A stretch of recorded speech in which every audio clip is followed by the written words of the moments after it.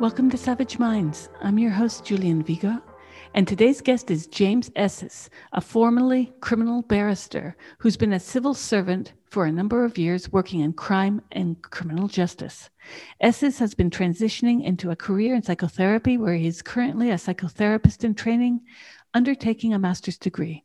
He sees clients weekly for therapy, and he has also been a volunteer children's counselor for 5 years. I welcome James Esses to Savage Minds.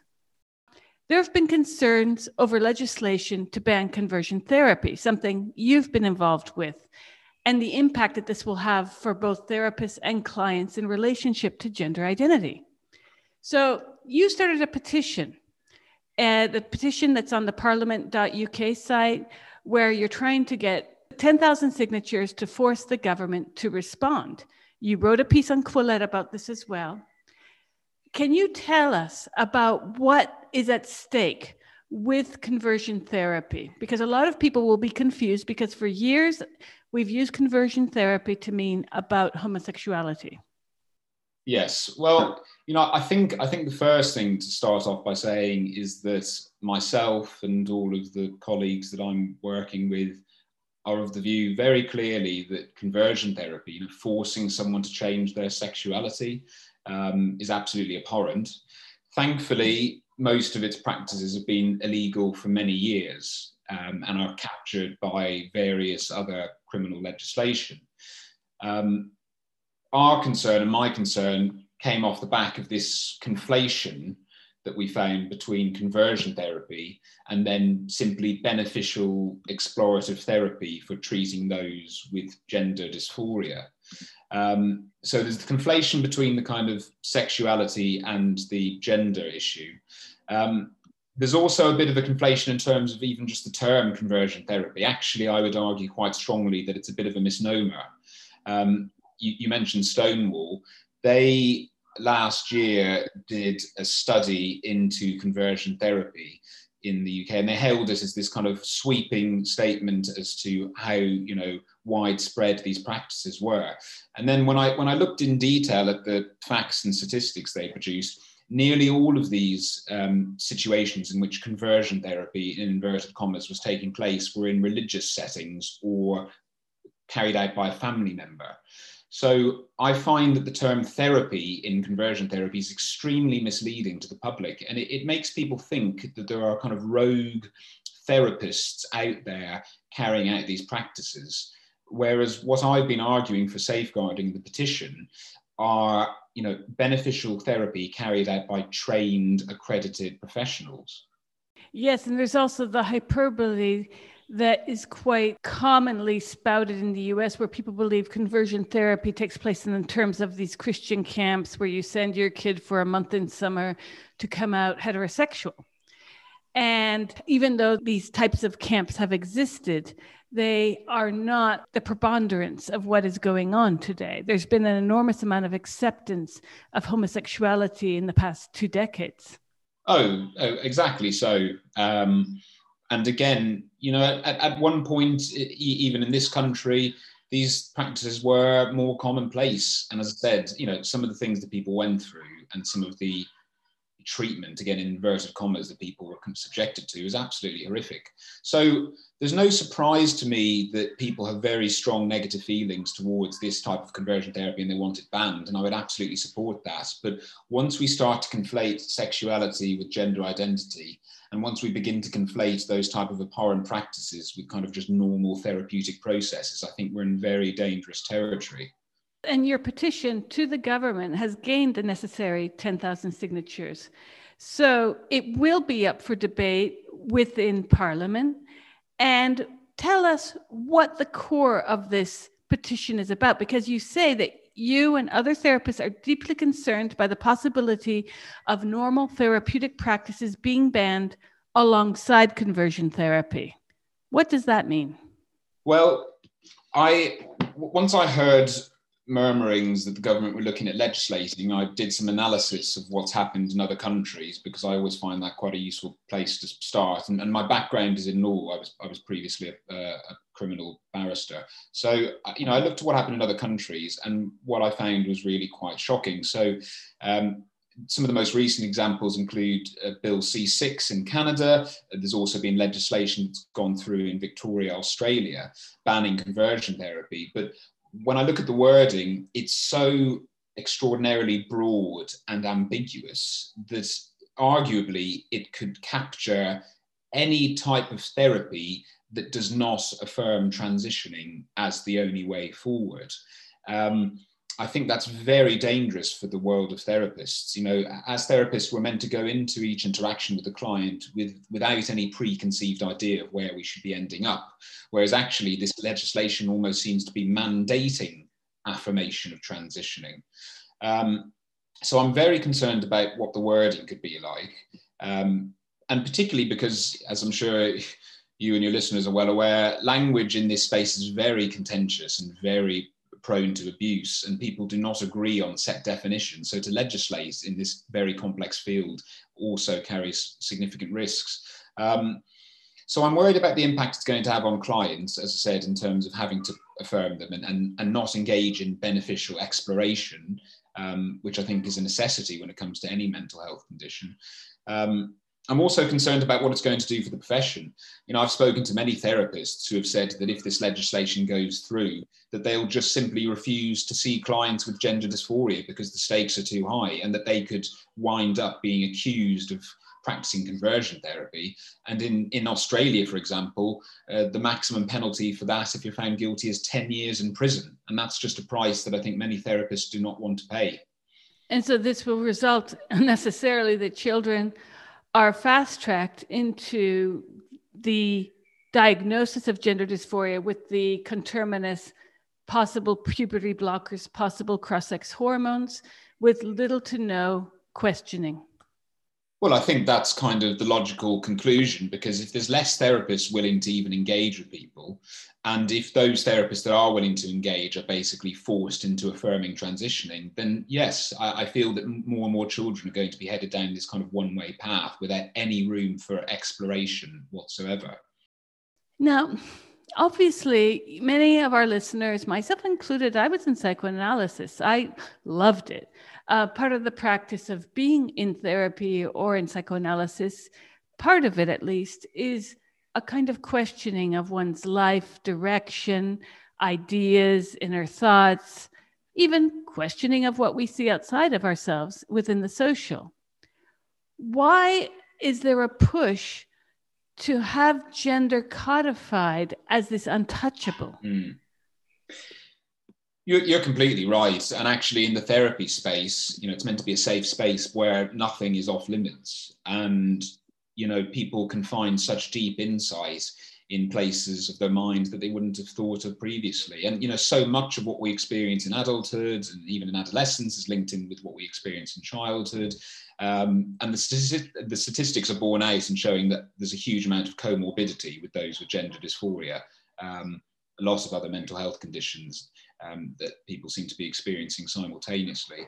In terms of why this is the case, I think it's to do with this wider societal shift that we've seen in recent times towards political correctness, towards identity politics, towards even kind of victim hierarchies.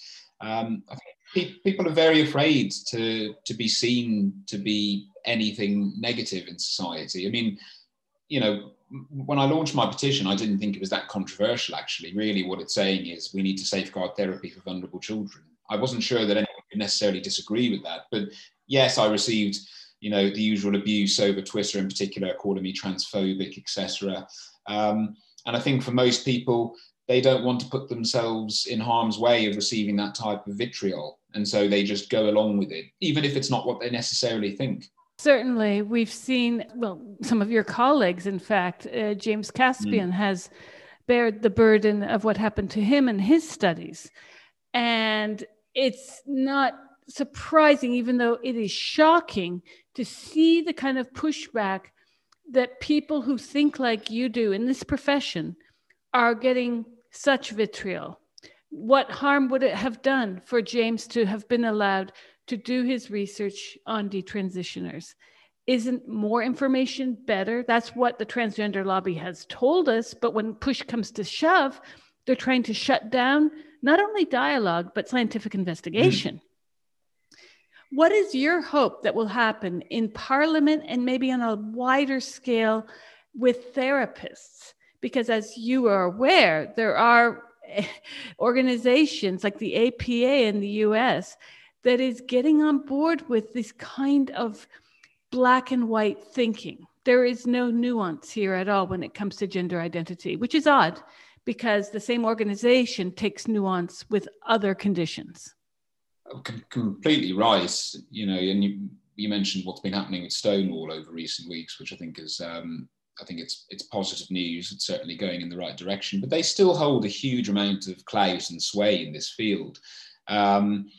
And what I find most interesting, because as part of the government's announcement that they would be looking to ban conversion therapy during this sitting of Parliament, I was very interested with Stonewall's response because, Liz Truss, who's the Equalities Minister, made a point of saying that there was going to be a formal consultation before this because it's very complex and very sensitive, and therefore we need to ensure that all sides are heard. And Stonewall came out immediately out on Twitter and said, we don't want a consultation.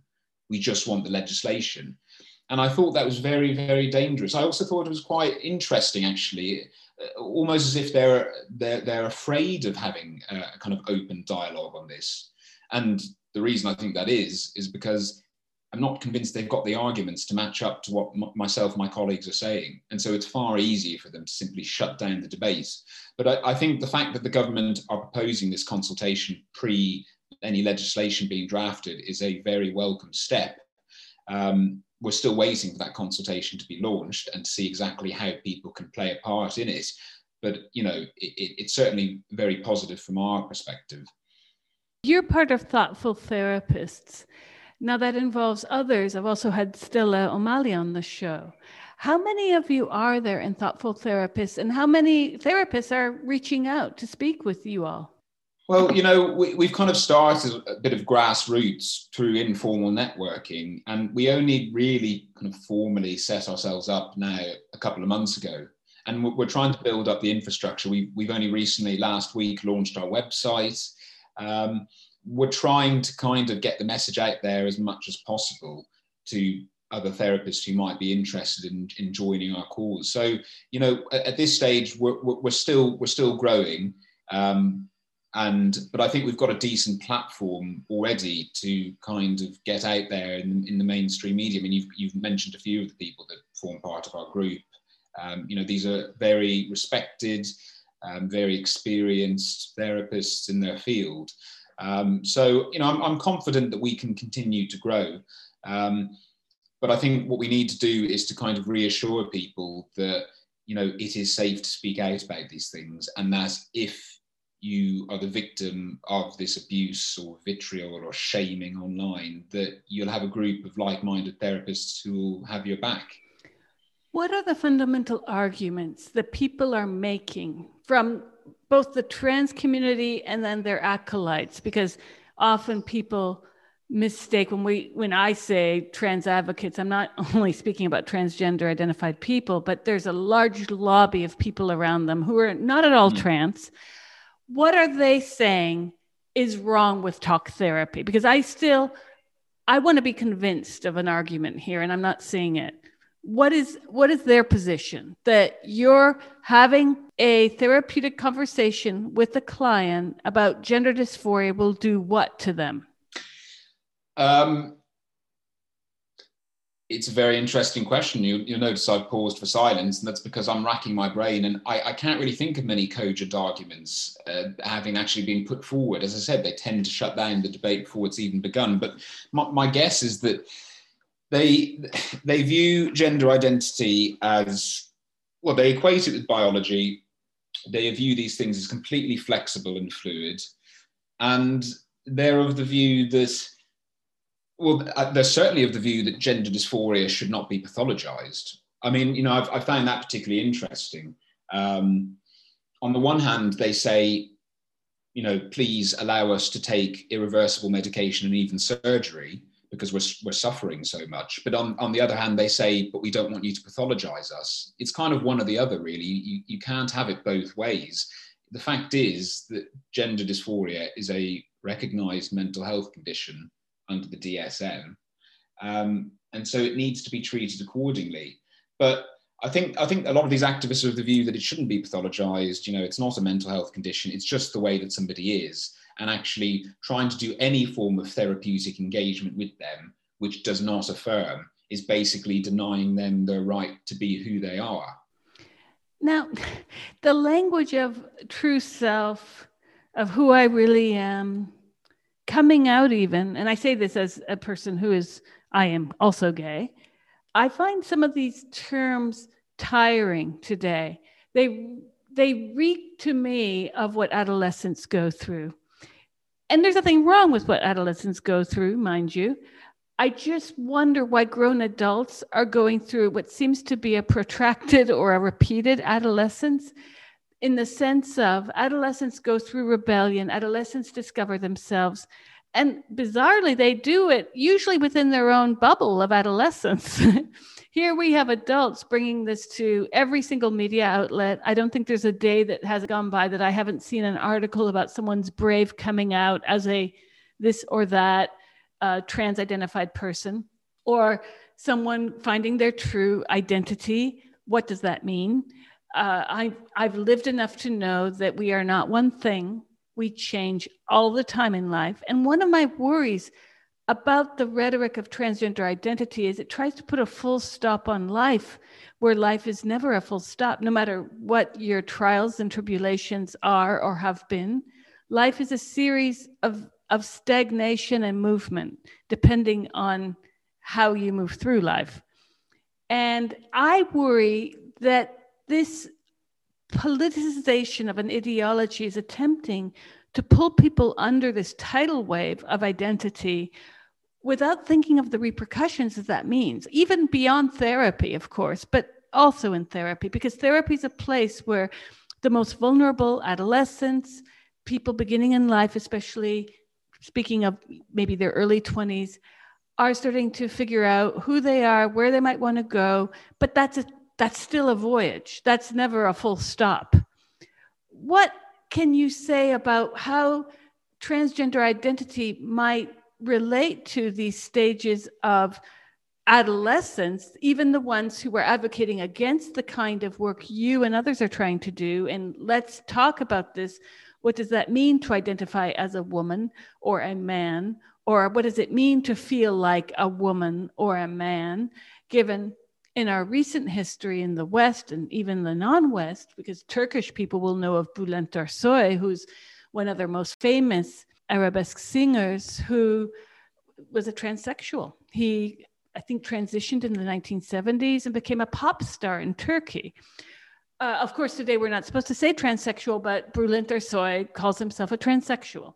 So what does this mean for our society when it seems to be the cultural direction is put towards those in search of themselves, never towards a more open dialogue about what that search means? Well, look, you're completely right in terms of this idea of exploration and self-understanding, you know, being a part of puberty and adolescence. I mean, you know, in many ways, it's unsurprising that people question things such as gender norms and their place in the world. You know, there's so many physical, social, neuropsychological changes that teenagers are going through during the period of puberty. You have all sorts of questions and doubts about yourself in all sorts of ways. But by and large, these things, in all respects, do tend to settle down eventually. I mean, the statistics are certainly borne out by that. You know, one of the most major studies in this showed that, you know, over 80% of children with gender dysphoria will eventually settle into their biological sex. I think it's interesting that we miss the point around acceptance of kind of just how people are. I think this ties into identity politics a lot more, but, you know, what is wrong with being gender atypical? You know, what is wrong with being a more feminine boy or a more masculine girl? we don't, I feel we don't spend enough time talking about that and actually looking a bit more around stereotypes of these kind of gender norms. There's nothing wrong with being gender atypical, but instead the conversation gets conflated again along the lines of, well, if you think you're in the wrong gender, then you need to transition. It's unsurprising in many ways. Again, puberty and people who go through those kind of formative years, it's a time of a loss of self-doubt, often a loss of insecurity and anxiety. And actually here you have a society basically saying, come and join us. If you say that you're X, we will celebrate you. We will really embrace who you are as a person. You're on the receiving end of a lot of love, a lot of admiration, a lot of praise for coming out, as it were. So again, it's easy to see why that might be tempting when you're going through puberty and feeling like rubbish about yourself. I also think there's something about, in terms of why kind of adults, particularly trans activists, push these lines. I think it's because it's very important for them to have an enemy, an external enemy. One thing I want to try and get people to appreciate is that we all have shadow sides. We're all capable of acting, in misguided or immoral ways. But I find that with a lot of these activists, if they kind of put all of that, if they project all of that kind of animosity towards an external enemy, then they can kind of convince themselves that they are pious and free of any wrongdoing whatsoever. And I think people are just lying to themselves, really. But I feel that they almost need to set up an enemy for them to go after, if that makes sense. So it completely does. Identity politics began really strong around 2010, 11, 12 in terms of gender. And I do wonder if there's not a larger problem of the way we're heading towards the last stages, or we are perhaps in the last stages of capitalism, that identity politics gives us a way of rubber stamping ourselves with the only power left, since the economy's been shot, jobs for youth, practically non-existent. In fact, they're going to university, they can study queer theory to come out being a barista, because if you study queer theory, you're going to be very limited in the applications for it. And I do wonder about the larger social framework for how we got to this point, that you cannot have a decent conversation online about any subject without being called a racist, a transphobe, any number of other bigoted titles that you could have thrown at you. And it does make me think that we have lost the ability to have discussions. Now, is this because of the use of internet? People are faceless and they can be more abusive? Probably that plays a huge part of it. But what has gone down that people feel free to then call up employers, have people lose their jobs, their lives are threatened such that they have to have a bodyguard, they lose their housing. I've talked to people who've lost teaching jobs, full-time jobs, families to feed, suddenly they can't. And all of this because they say that the desistance that Zucker spoke of and got him also in trouble from his institute in Toronto, 84% was the study at the time, and it's pretty much within those measures right now. 84% of adolescents who identify as transgender desist. That's a very high percentage to then argue against and say, but let's just affirm, let's do the fast track model, let's get them on Lupron. When, again, as we know, earlier this year, the Tavistock finally released its report where it showed the kinds of harm that's done to adolescents and children who have these puberty blockers, not least of which is loss of bone density. There are other studies in sheep that show problems within brain development. So how is it that, on the one hand, as you said earlier, many of these activists are working against a medical model, but if you skip over the pond to the US, they would never do that, because once it's demedicalized, it will no longer be covered by insurance. So that's a concern. So you have that. Is it medicalized or is it not? Then you have the whole lobby that goes after anyone having to do with the writing of the DSM-5, what will next be 6. And that group of people were heavily lobbied and they were pushed on. Then you have the people that say, let's change the wording in the DSM. So it's no longer gender identity disorder, and now it's gender dysphoria. And next time, what will it be called, James?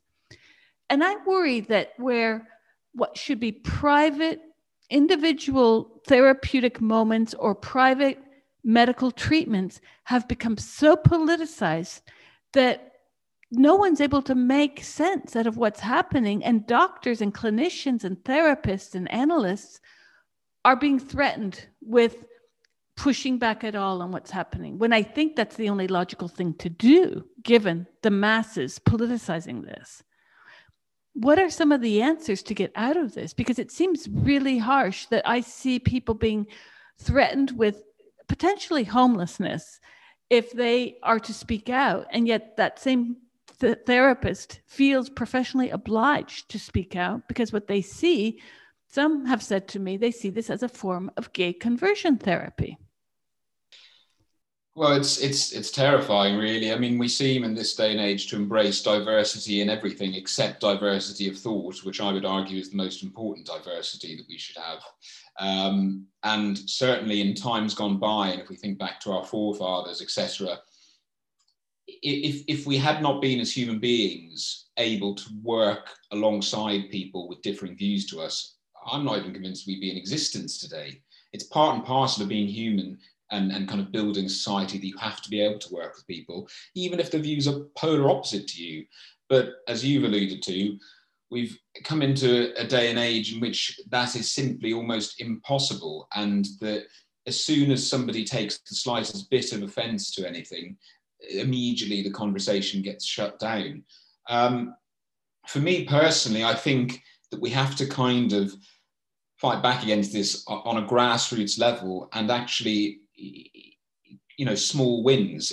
Language, for example, for me actually is fundamental. You know, I hear from a lot of people who feel pressured into, let's say, putting their chosen pronouns in their email signature at work. They kind of feel that pressure coming from the organization or more, you know, societally wide.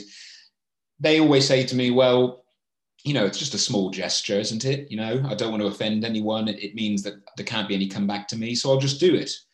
But what they don't realize is that, you know, language is everything to human beings. You know, language, often when people are incarcerated or, you know, have their liberties taken away from them, freedom to speak and to use words is the one remaining freedom that they've got. And what I'm finding is that it's been chipping away very slowly but surely. And once you start to normalize these things, so once you start to have a majority of people putting their pronouns, it begins to normalize it for the new generation. And it begins to get even children to question, well, actually, maybe I am in the wrong body. You know, seeing that all these adults around here are kind of stating very clearly whether they're cisgender or not, maybe there is something different or wrong with me. So I think language is absolutely fundamental. And I think we need to try and, but this is going to take time, try and make people feel safe enough and supported enough to actually stand up against these things, whether it's in their relationships or with their family or in a workplace or whatever it might be. Because, as you've said, at the moment, these activists can go after people's livelihoods and their reputations, and it's not surprising that people are too afraid to stand up. But we need to find a way to kind of captivate what I believe is a silent majority in society who are very much on our side, but are just simply too afraid to speak out. Yes, this morning I spoke with Simon Fanshawe, and we were discussing this because there was, for many years, many gay men and women were not speaking out. In fact, they were pushing this narrative. And that tidal wave is coming in now. There's so many gay men and women really sick of it. And they said, I've been wanting to say something for so long, and now they are. In part because of social media, but let's not forget social media is where some of the madness began as well. But one of my questions has always been for my friends and colleagues who work fighting some of this along the lines of the rights of trans-identified youth or gay and lesbian youth. How are we going to fix this? And I say to them always, as long as you have a great number of adults talking about their identity, it's always going to filter down to youth. I think we need to challenge this from the get-go, because what is gender dysphoria? See, this is where my philosophical problem with this comes up. Everyone has a personality, everyone has problems, everyone has struggles in lives. But what does that mean to have a gender identity? And then on the other hand, where you have gender dysphoria as this discomfort with one's body, it's based against this backdrop of societal constructions of gender. So how is it that we came to have medical diagnoses of something that is completely iterative of the culture? I say this in the sense of you don't have clients coming to you from Southern England, let's say, who suddenly wake up or all their childhood knew that they were really a Saharawiya, a female in a black hike, like a Saharan sari. You don't have that. You have very specifically cultured identifications. And part of my problem as a woman, as a gay woman, is that I see the signs of deeply entrenched misogyny and homophobia within a lot of what has been spun as finding one's authentic self. What does that mean when someone says, I want to be treated like a woman? Please don't treat me like a woman ever, James. You know what I mean? This is what I've spent my life fighting. I don't want to be treated like a woman. I want to be treated like a human. Well, this is it. And people, as I said, gender atypicality, this relates back to kind of, stereotypes and expectations that we place on on the sexes, in terms of how they should act or behave in society. But, if we left it at that and tried to tackle those stereotypes, I'd say fair enough. But one of the biggest contradictions I find from a lot of these activists is that they say, you are whatever you feel you are, and nobody else can tell you otherwise. And what's most important is what you think and how you feel inside your body. It doesn't actually matter what, I'm going to use their term, what sex you were assigned at birth. All that matters is what you think. And then in the other breath, they're saying, but actually we want children to be able to take puberty blockers and cross-sex hormones and potentially irreversible surgery to change their physical body to line up with how they feel. I find that completely contradictory. And yet I don't find enough people kind of calling out the activists on this. But it's, to question, to be uncertain, it's part of the human condition. And the thing is, I read a very good article recently about this idea of being non-binary. And it basically said, well, gender is either binary or it's a spectrum. You cannot have it both ways. The term non-binary in and of itself seems to suggest that actually gender is a binary between one or the other. But we don't actually, we don't find that. What is the 100% masculine male and the then 100% feminine female? These things don't exist.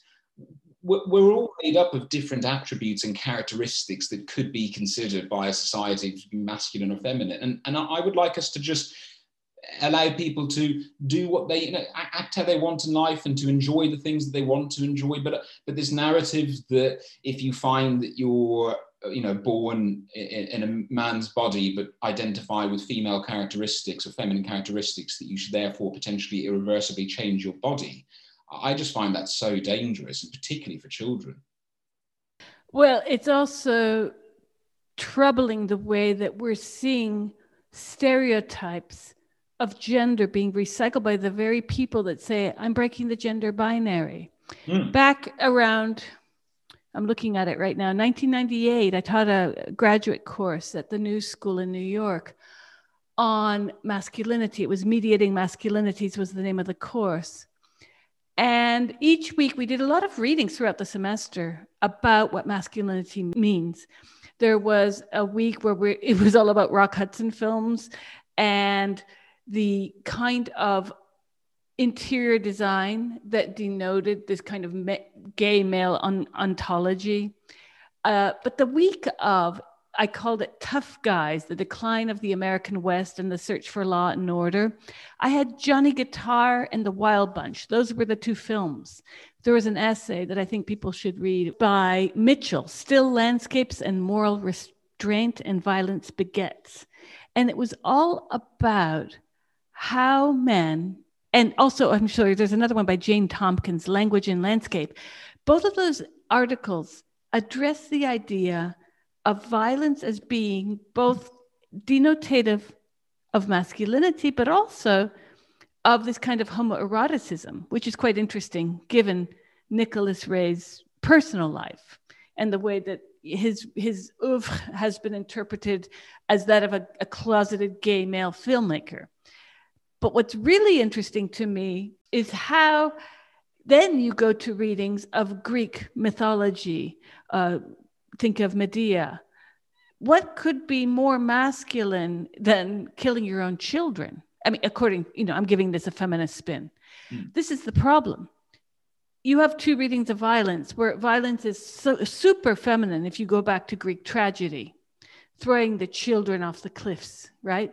Or is it super like Il Mariachi, Robert Rodriguez, killing everyone in sight?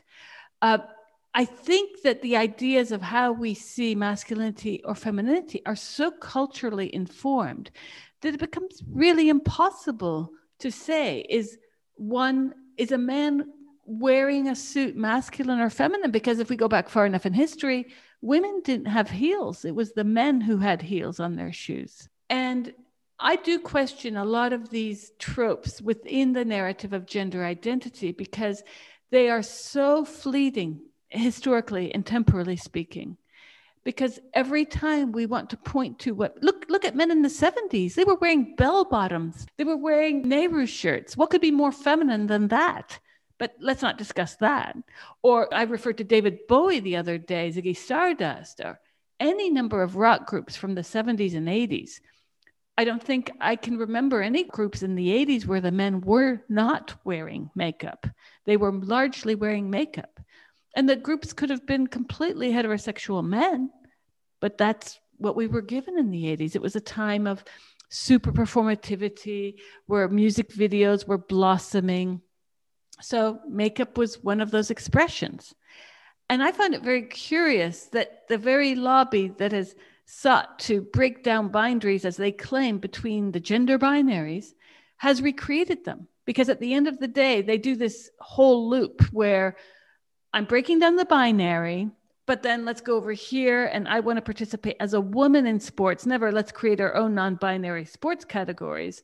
Or wait, I think it would be great to explore my non-binariness with a therapist and that children should as well. No, we're going to break it down into, because the binary there is you're a hateful, transphobic therapist or you agree with me. And it's a very strange rhetoric that we saw, again, post 9/11 with Bush's you're either with us or against us, this cowboy villain hero dichotomy that was set up. What shocks me is that you have a lot of supporters of this ideology. As I mentioned, the American Psychological Association, but you have this also in Europe. Many psychological organizations are getting behind an ideology that's very troubling. How can they know what conversion therapy is if from the get-go it's being decided by political activists? You see what I'm saying? We know what conversion therapy for gay kids looks like. But the reality is that most people seeking to understand what they might think could be gender dysphoria or what might just be regular gender nonconformity, like the rest of us, because I have never met anyone who's entirely masculine or feminine, never, ever, ever. So why has this become such a verboten topic, such that in the memorandum of understanding on conversion therapy in the UK, you have many supporters of this who might unwittingly be getting on board with homophobia?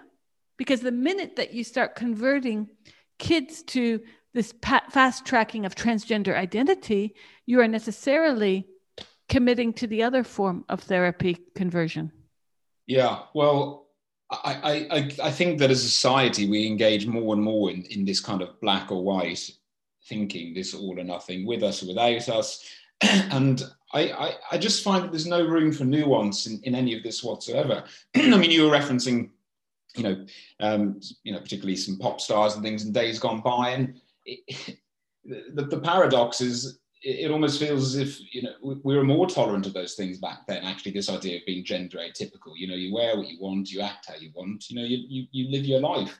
Whereas nowadays, I feel particularly for children, and I've seen lots of education materials that are quite worryingly being shown to children from quite a young age. But nowadays, the narrative is pushed that, well, if you feel atypical to your gender stereotypes, then maybe, just maybe, you're actually in the wrong body. And that can send people down an awful spin. I mean, for children in particular, one of the most early forms of development in terms of acknowledging and understanding and recognizing your surroundings is actually noticing the difference between boys and girls. And I find that this narrative of telling young people, well, actually, you were simply assigned, a sex at birth, must be so disconcerting and so confusing. I mean, it throws up into question everything that young person ever knew about themselves inherently. And it tells them, well, actually, you might have thought this, but in reality, it's not the truth. So I find it very, very concerning. And I don't know. There's no room for this nuance, and I think what happens is that children, in particular, end up being kind of captured by a lot of these, politicized cheerleaders. I mean, certainly when I've engaged in my counselling with children in the past, I find so many of them, when I kind of gently challenge them around what they understand to be the meanings of gender or sex, they can't quite tell me, and yet, because often they're very young. I've spoken to children as young as 10, 11 who tell me they're in the wrong body. And actually everything they've learned is via Google or via these organizations' websites or chat boards, where people are just being encouraged quite dangerously to kind of pursue these paths. And I find that so much of my work with these young people has been to just pause and to slow down and to just engage in a process of reflection, to engage in a process of reassurance, and to kind of learn a bit about what else is going on for them. As I said, there's huge comorbidities with those suffering from gender dysphoria. Whether it's previous traumatic experiences, whether it's bullying, whether it's internalized homophobia, whether it's autism spectrum disorder. There's so much that needs unpicking and unpacking. And this oversimplified narrative of, if you feel you're in the wrong body, then you must be transgender. I just think it's pretty terrifying, to be honest. You're listening to Savage Minds, and we hope you're enjoying the show. Please consider subscribing. We don't accept any money from corporate or commercial sponsors, and we depend upon listeners and readers just like you. Now, back to our show.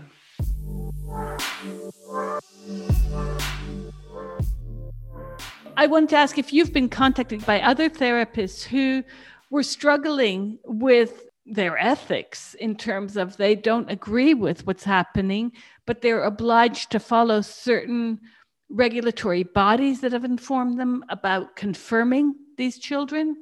What have you received on the wider spectrum from people who might not be part of your organization? Well, since I've gone public with the petition in particular, I've received, various emails from therapists around the country who are giving me their backing, but it's their anonymized backing, because unfortunately they just do not feel safe to speak out about this. And I think that's a problem with how the profession of therapy is regulated as a whole in this country. I think people have found, both in terms of the training and then also the kind of accreditation bodies, once they are qualified, that there isn't this room for discussion, actually. As you've alluded to the Memorandum of Understanding, you have to sign up to that, and actually dialogue or criticism or critique about the document is not an option for those who want to be accredited by these bodies. And so they simply have to sign up to them and swallow them whole. And I know anecdotally that the accreditation bodies have been very quick to take disciplinary action against its members who it views as not, conforming to some of these ideas. They're very defensive about them. So it's not really surprising to me. It actually feels, as I said, from training all the way up to accreditation, that this profession has kind of been captured in a way. I know that's a buzzword at the moment, but it really does feel like that. So I think one of the aims of thoughtful therapists is, as I said, to have this safe space where people can come and discuss these things openly and know that they're going to have, a body of people who support them in whatever they go through. But I think it's going to take time until people feel comfortable doing this. And I'm afraid that there'll be a few more casualties and there'll be more collateral damage. I think people are going to lose their jobs. I think people are going to lose their livelihoods and reputation. But it does require some people who feel secure or brave enough to actually stand up and speak out, because otherwise we're never going to change this. Well, this also calls into question what these larger bodies are doing. It's not just the BACP. We've seen it all over the West, especially English-speaking countries, where these organizations feel like they have the power, including private industry, to tell their own employees what to think about things that have even nothing to do with their jobs. I'm thinking of the way that office spaces have an equality officer who comes in and informs everyone about putting their pronouns in their signature. I've had people write me saying, I don't want to do this, but I have to. And I asked them, well, have you directly said no? And they said, I'm afraid to, because I think I will be called up for it. Another person was called up for it. She wrote me. She had to go in and answer to why she wouldn't put a pronoun in her signature at work. So we're seeing this very bizarre terrain of where, and this is coming, as we all know, from the left. I'm a leftist, but this is coming from the left, this kind of purity spiral of indicating to the world who we really are. It's our coming out story. It's our coming out pronouns. This narcissistic need to be constantly referred to in language, in gesture. And it's creepy to me, James. I have to wonder, like, I'm not a therapist, obviously, but I've done a lot of work in ethnopsychoanalysis. I'm much more in tune with psychoanalysis. And it seems to remind me of the mirror stage. We're not the mother here, but somehow this larger societal theater is looking to us to mirror its identity. And it feels most inappropriate to me. Who am I to tell you you're fetching in your makeup or in your hair or in your new dress? That's not my role. And I have had friends in my life who were trans-identified, began the process, and it was that stage of I had to somehow respond to how they look. And it's not my role, even as a friend to someone, to tell them if they look good in a dress, because if you really want me to be your friend, I'll tell you the truth. And you might not want that, because that's what friends do, right? We tell each other the inconvenient truths. Otherwise, we probably wouldn't be friends. It seems that we are living in this very strange, protracted mirror stage where a bunch of adults have decided that you, me, and others, our job in life is to confirm how they feel. And that just reeks of creepy all over to me, because it's a imposition of an intimacy that I just simply don't want. What do you think is causing this? Because I'm talking even outside of trans identity. We're seeing this. We saw at BLM last year where white people were on the knees confessing to being horrible racists, not that they had anything racist, just for existing. Original racist sin, original cis sin, original I see a man in a dress, so you are a transphobe. Because where I was growing up and when I was growing up, loads of men wore dresses and were just men in dresses. They were a rock star, you know? I think one of the greatest paradoxes in my mind is that all of those who have told us for so many years that all they want is equality, all they want is for everyone to be treated the same, are the ones now who have created this kind of this foundation of divisive identity politics, in which actually people are being separated off into the categories. Broad, sweeping statements are being made about groups of people as if they're homogenous. And I rally against that in all forms. You know, many transgender people I've spoken to say that Stonewall does not speak on their behalf, even though Stonewall themselves say they speak on behalf of all transgender people. Equally, terms such as white privilege or male privilege. I actively reject those because I find that what you're doing is homogenizing, diverse groups of people and assuming that you know everything about them simply on the basis of some, immutable characteristic of theirs. So I find that we've almost gone backwards in this. And now people's self-identification ends up becoming the most important thing about them. I mean, I read a very good article, which I have bookmarked in The Spectator from a couple of years ago. The article itself wasn't without its controversies.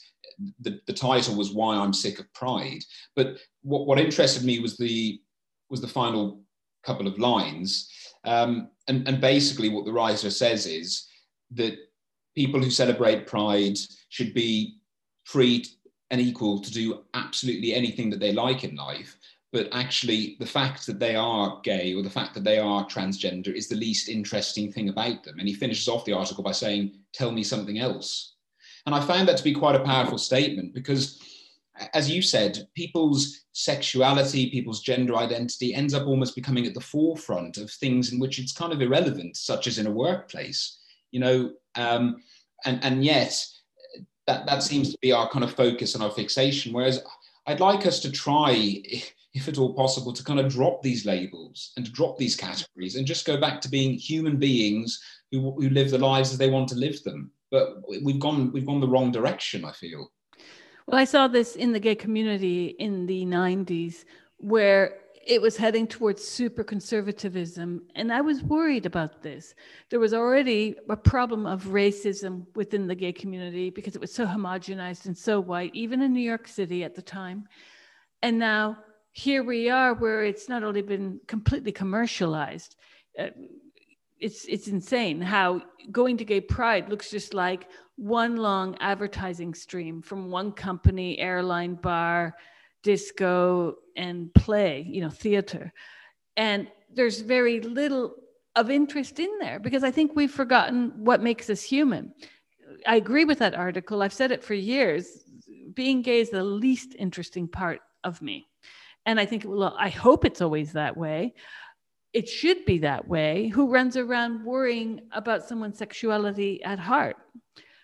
I think that we need to get back to maybe life offline. That's part of the solution. I use Twitter and Facebook as forums to talk to people who are far away. And also Facebook's a great free telephone. But I think we need to start having everyday conversations with people in our actual geographical areas. How many people use social media and don't even know their next door neighbor?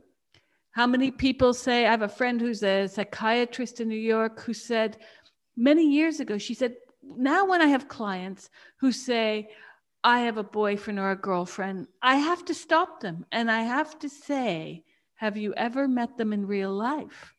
And she says, what does this say about our society? And I think it's not a coincidence that gender identity has risen exponentially with the exponential explosive use of online platforms. I think there are studies that have been done on this, but there needs to be a far longer study, maybe over 2 decades, that looks at this kind of outrage machinery that comes in tandem with spending a lot of time online, that comes in tandem also to not having in real life friends. And another thing that's also striking to me is how many of these people with identities are the most miserable people. Like, honestly, if I were an employer, I would look for ways to not hire people with pronouns simply because I don't want to have a work environment that's fraught with kangaroo courts every day. I don't want to worry that my good workers will have to be beholden to people who deem themselves special, because that's the first thing that fragments an egalitarian workspace. It's when you have someone that comes in basically trying to cause problems, even through what they might see as the most innocuous of methods. And all this speaks to our inability to then speak frankly. Because do you remember when people would sit down, have a coffee and disagree at a table? I think we're moving too far away from that. And I'm wondering if in your practice, you've seen maybe some of the ramifications of people actually spending far too much time online. But as I said, I think this links into these victim narratives, these identity politics, people wanting to be special, because, as you've alluded to, people spend so much more time isolated other than kind of through the devices. It's not surprising to me that people want to stand out, that people want to be at the, to receive praise and admiration for what they're doing. I think this is quite a useful strategic technique that a lot of these activists use. I mean, the term cisgender now these days, it's almost like a slur. The way it's said often, it sounds a bit boring in many ways. I mean, I'm not surprised that there's lots of young people out there say, actually, I don't want to be cisgender, because it's boring, it's dull, it's vanilla. You want to be far more exciting than that. But I have seen the kind of ramifications of this play out in the mental health setting, and not just in relation to gender, because I think if we think it's only in relation to gender, we're kidding ourselves. I attended a training course a number of years ago in mental health. It was to become basically a kind of a mental health activist in the workplace, and that you can help your colleagues when they're struggling. And it was a 2-day course, and the facilitator played a video entitled "I Had a Black Dog, His Name Was Depression." This is off the back of a well-known book written by a chap who basically, it's a cartoon book, and he identifies his depression as this black dog that he owns that gets bigger and bigger until it's eventually as big as his house. And this video was put together by the World Health Organization, basically in line with that. So we watched the video. It was a very moving video about the impact that depression can have on people. And at the end, the facilitator asked for reflections and thoughts about it. And there were a few black people in the group. And what ensued was an hour-long, I would say, argument between the few black people in the group and the facilitator, in which the black people in the group were saying that the mere fact that she showed us this video was racist, and that they wanted the facilitator to apologize to the entire group for having even played such a thing, because it was very, as I said, racist and offensive to black people, because of the fact that in this video, it was a black dog that was signifying depression. And, that for me is still one of the most troubling things I've ever seen, because if you actually read into it and do research, and we look back into mythology, black dogs have been used since time immemorial to represent something quite scary and unwanted. I mean, even if we think of Cerberus, the 3-headed dog down in hell. But I think what we've brought about on society nowadays is that it's oversimplified without nuance. So if you see something that is black and it has a negative connotation, it must automatically be racist. I just think it's very worrying. There seems to be absolutely no will to have the discussions. Hence, books like Robin DiAngelo's that teaches people that you are born guilty if you're white are easily consumed, and at no cost, by the way. Being black is no more being cool or progressive or open-minded than being a card-carrying Tory is representative of one being a homophobic bigot, transphobic bigot, etc., etc. And I think this is what is lying beneath the skin of ideology, is that I'm seeing a world population, in the West at least, that's unable to come to terms with nuance because their own political positions have failed them so miserably, where the left is no longer standing on a historical material bedrock anymore. It's just deferred to and deflected all arguments towards how do you identify. So, of course, last year during lockdown, I wasn't at all surprised to see it was the more right of center groups, politically speaking, that were addressing but homelessness, but mental health, but how will people eat?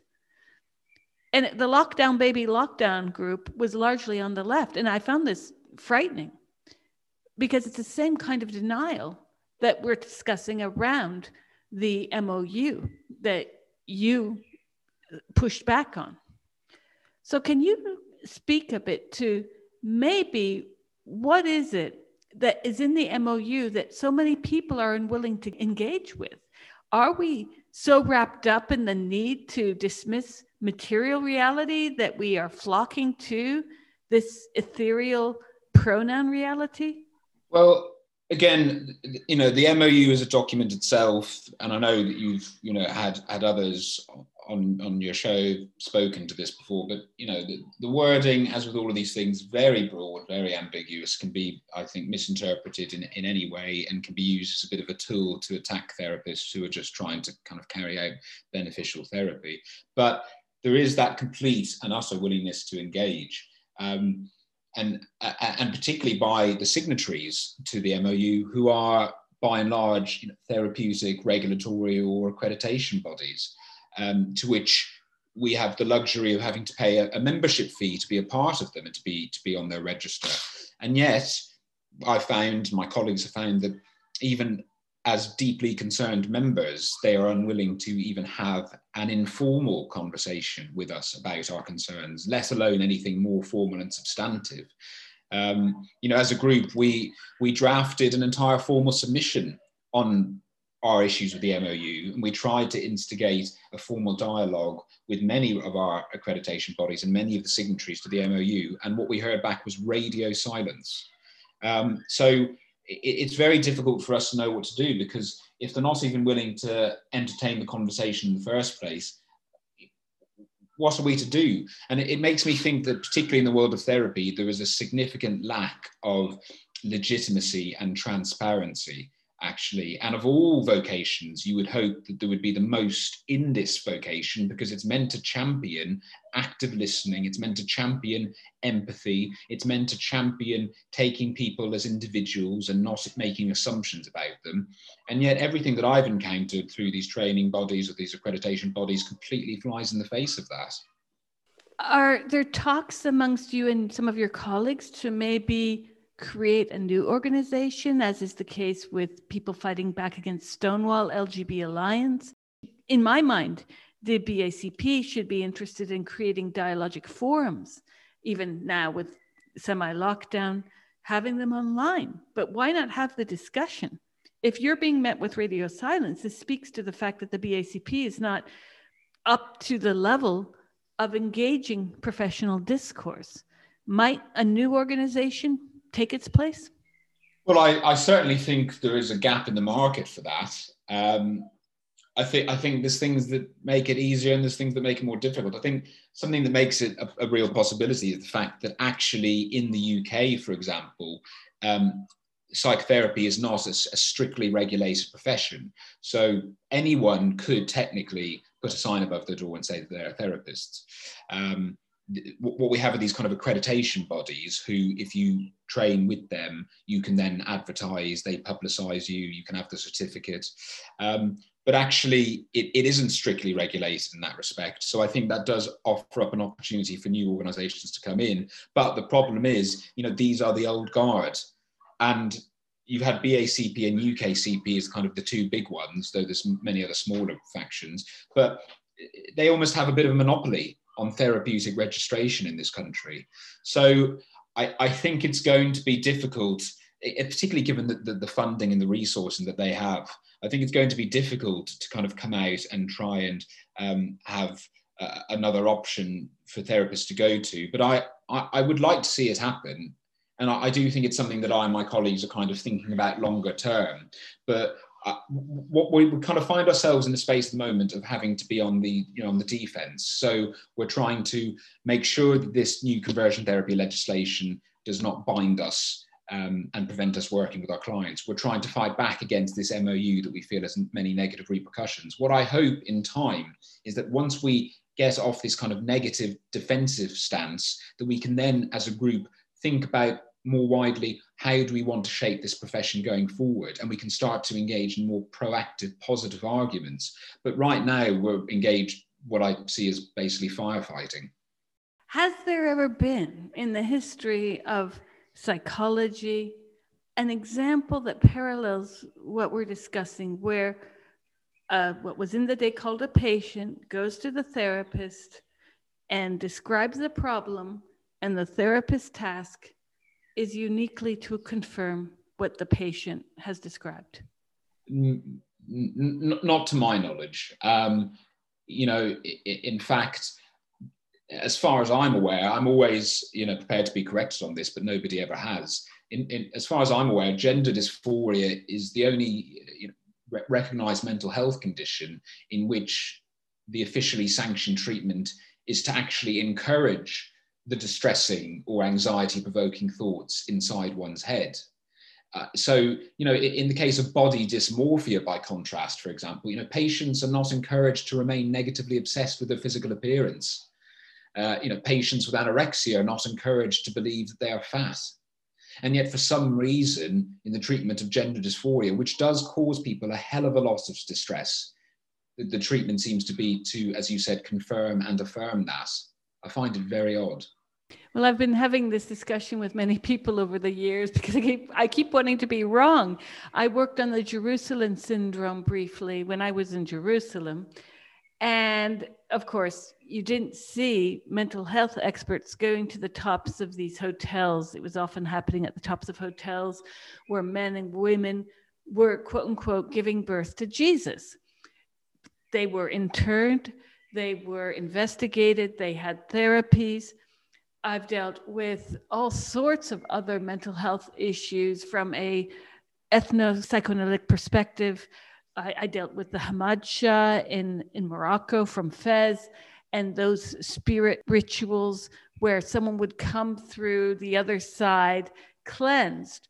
But it was no doubt through having seen Aisha Khandisha or whatnot and having broken a few teacups during the evening.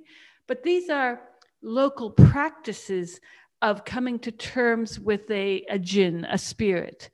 I've never seen any kind of manifestation, such as what we are told is gender dysphoria, being met with confirmation. And it really drives me a bit nuts at times, because I have to wonder to what degree some of the feminists pushing back on Freud, and I'm thinking of Luce Irigaray specifically, I wonder to what degree Irigaray was not completely right. She says at one point that for Freud, woman is the symptom. Now, what does this mean? Since the beginning, the genesis of gender dysphoria, as we call it today, but back in the mid-50s, when you had a soldier in the UK, another in the US, quote unquote, transition, and this was based on mid-20th century sexism of what a man should not be. Hence, a man who feels like he wants to wear a dress should be pathologized, should be medicalized, should be operated upon. Meanwhile, what does this say for what a woman is?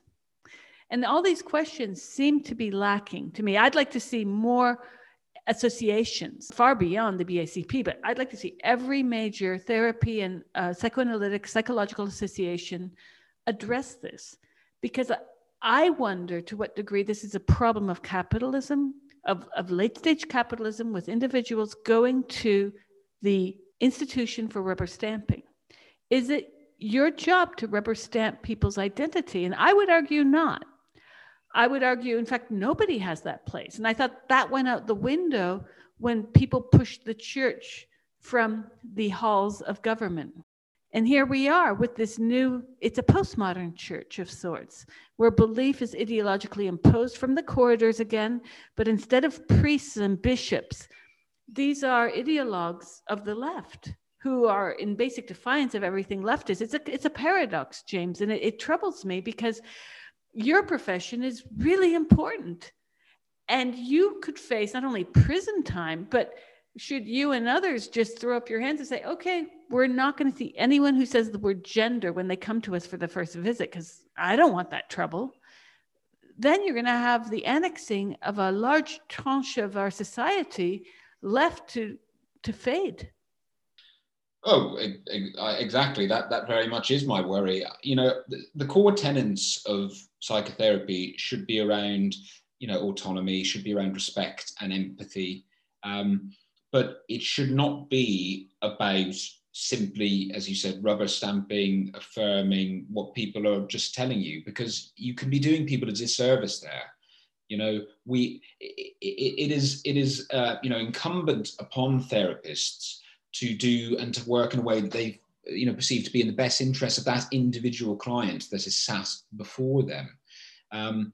So, if therapy ends up becoming, as you said, some sort of rubber stamp exercise in which a client comes to us and says, I'm transgender, and your job is to simply be a kind of, I don't know, a mirror or a mouthpiece to just kind of champion and cheerlead what they're saying, then you're not performing therapy at all, whatsoever. It's incumbent upon us to explore, to unpack, even although it might be slightly uncomfortable, to kind of challenge, and actually that can end up being one of the most beneficial and freeing processes of therapy. If I think of myself, my own therapeutic journeys over the years, it was actually the therapy kind of allowing me to acknowledge and embrace the things that I didn't necessarily like about myself, or the things that I kind of wanted to pretend weren't there and just hide away, that was the most powerful. And that involved lots of very difficult conversations between myself and my therapist.